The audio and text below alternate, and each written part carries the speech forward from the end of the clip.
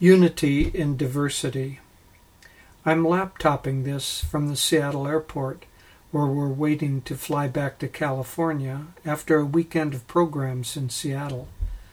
Airports are great levelers, as Davy and I know, queuing up for more than 25 flights each year.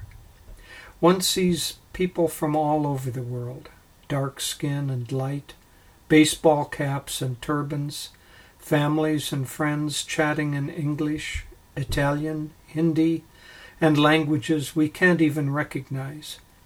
All is marvelous diversity.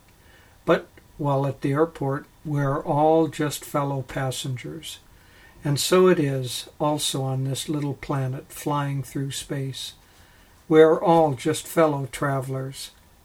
If we can but see the unity behind the diversity, we can all be friends. We can all be family. We can all speak the same language of the heart. One of our programs in Seattle included a Jewish rabbi, a Muslim imam, and a Christian minister, as well as Davy and me. At the end of our talks, the rabbi led a prayer in Hebrew, the imam chanted verses from the Quran, and the Christian offered biblical invocations, all for world peace. Many present had tears in their eyes, for good people everywhere yearned to see a world united in honoring everyone's common quest for life, liberty, and the pursuit of happiness. At this transition point in history, we are seeing a great battle of consciousness between those who would want to impose their small visions of an earth divided and those who yearn for a world united. It's not a time to be passive. Those who want peace and harmony must radiate light through prayer and meditation, by friendship to strangers, in a hand offered to those less fortunate.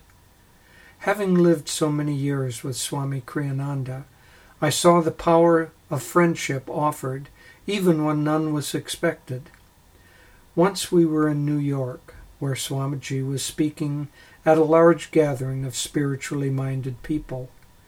The first Sony Walkman had just become available, and Swami visited a shop twice in order to buy a couple of these novel devices so people could listen to his music at the Ananda booth. He acted toward the owner as he always did, in a friendly and positive manner, and I didn't think much about it. But as we were leaving, we visited one last time to say goodbye to the shopkeeper who had helped us.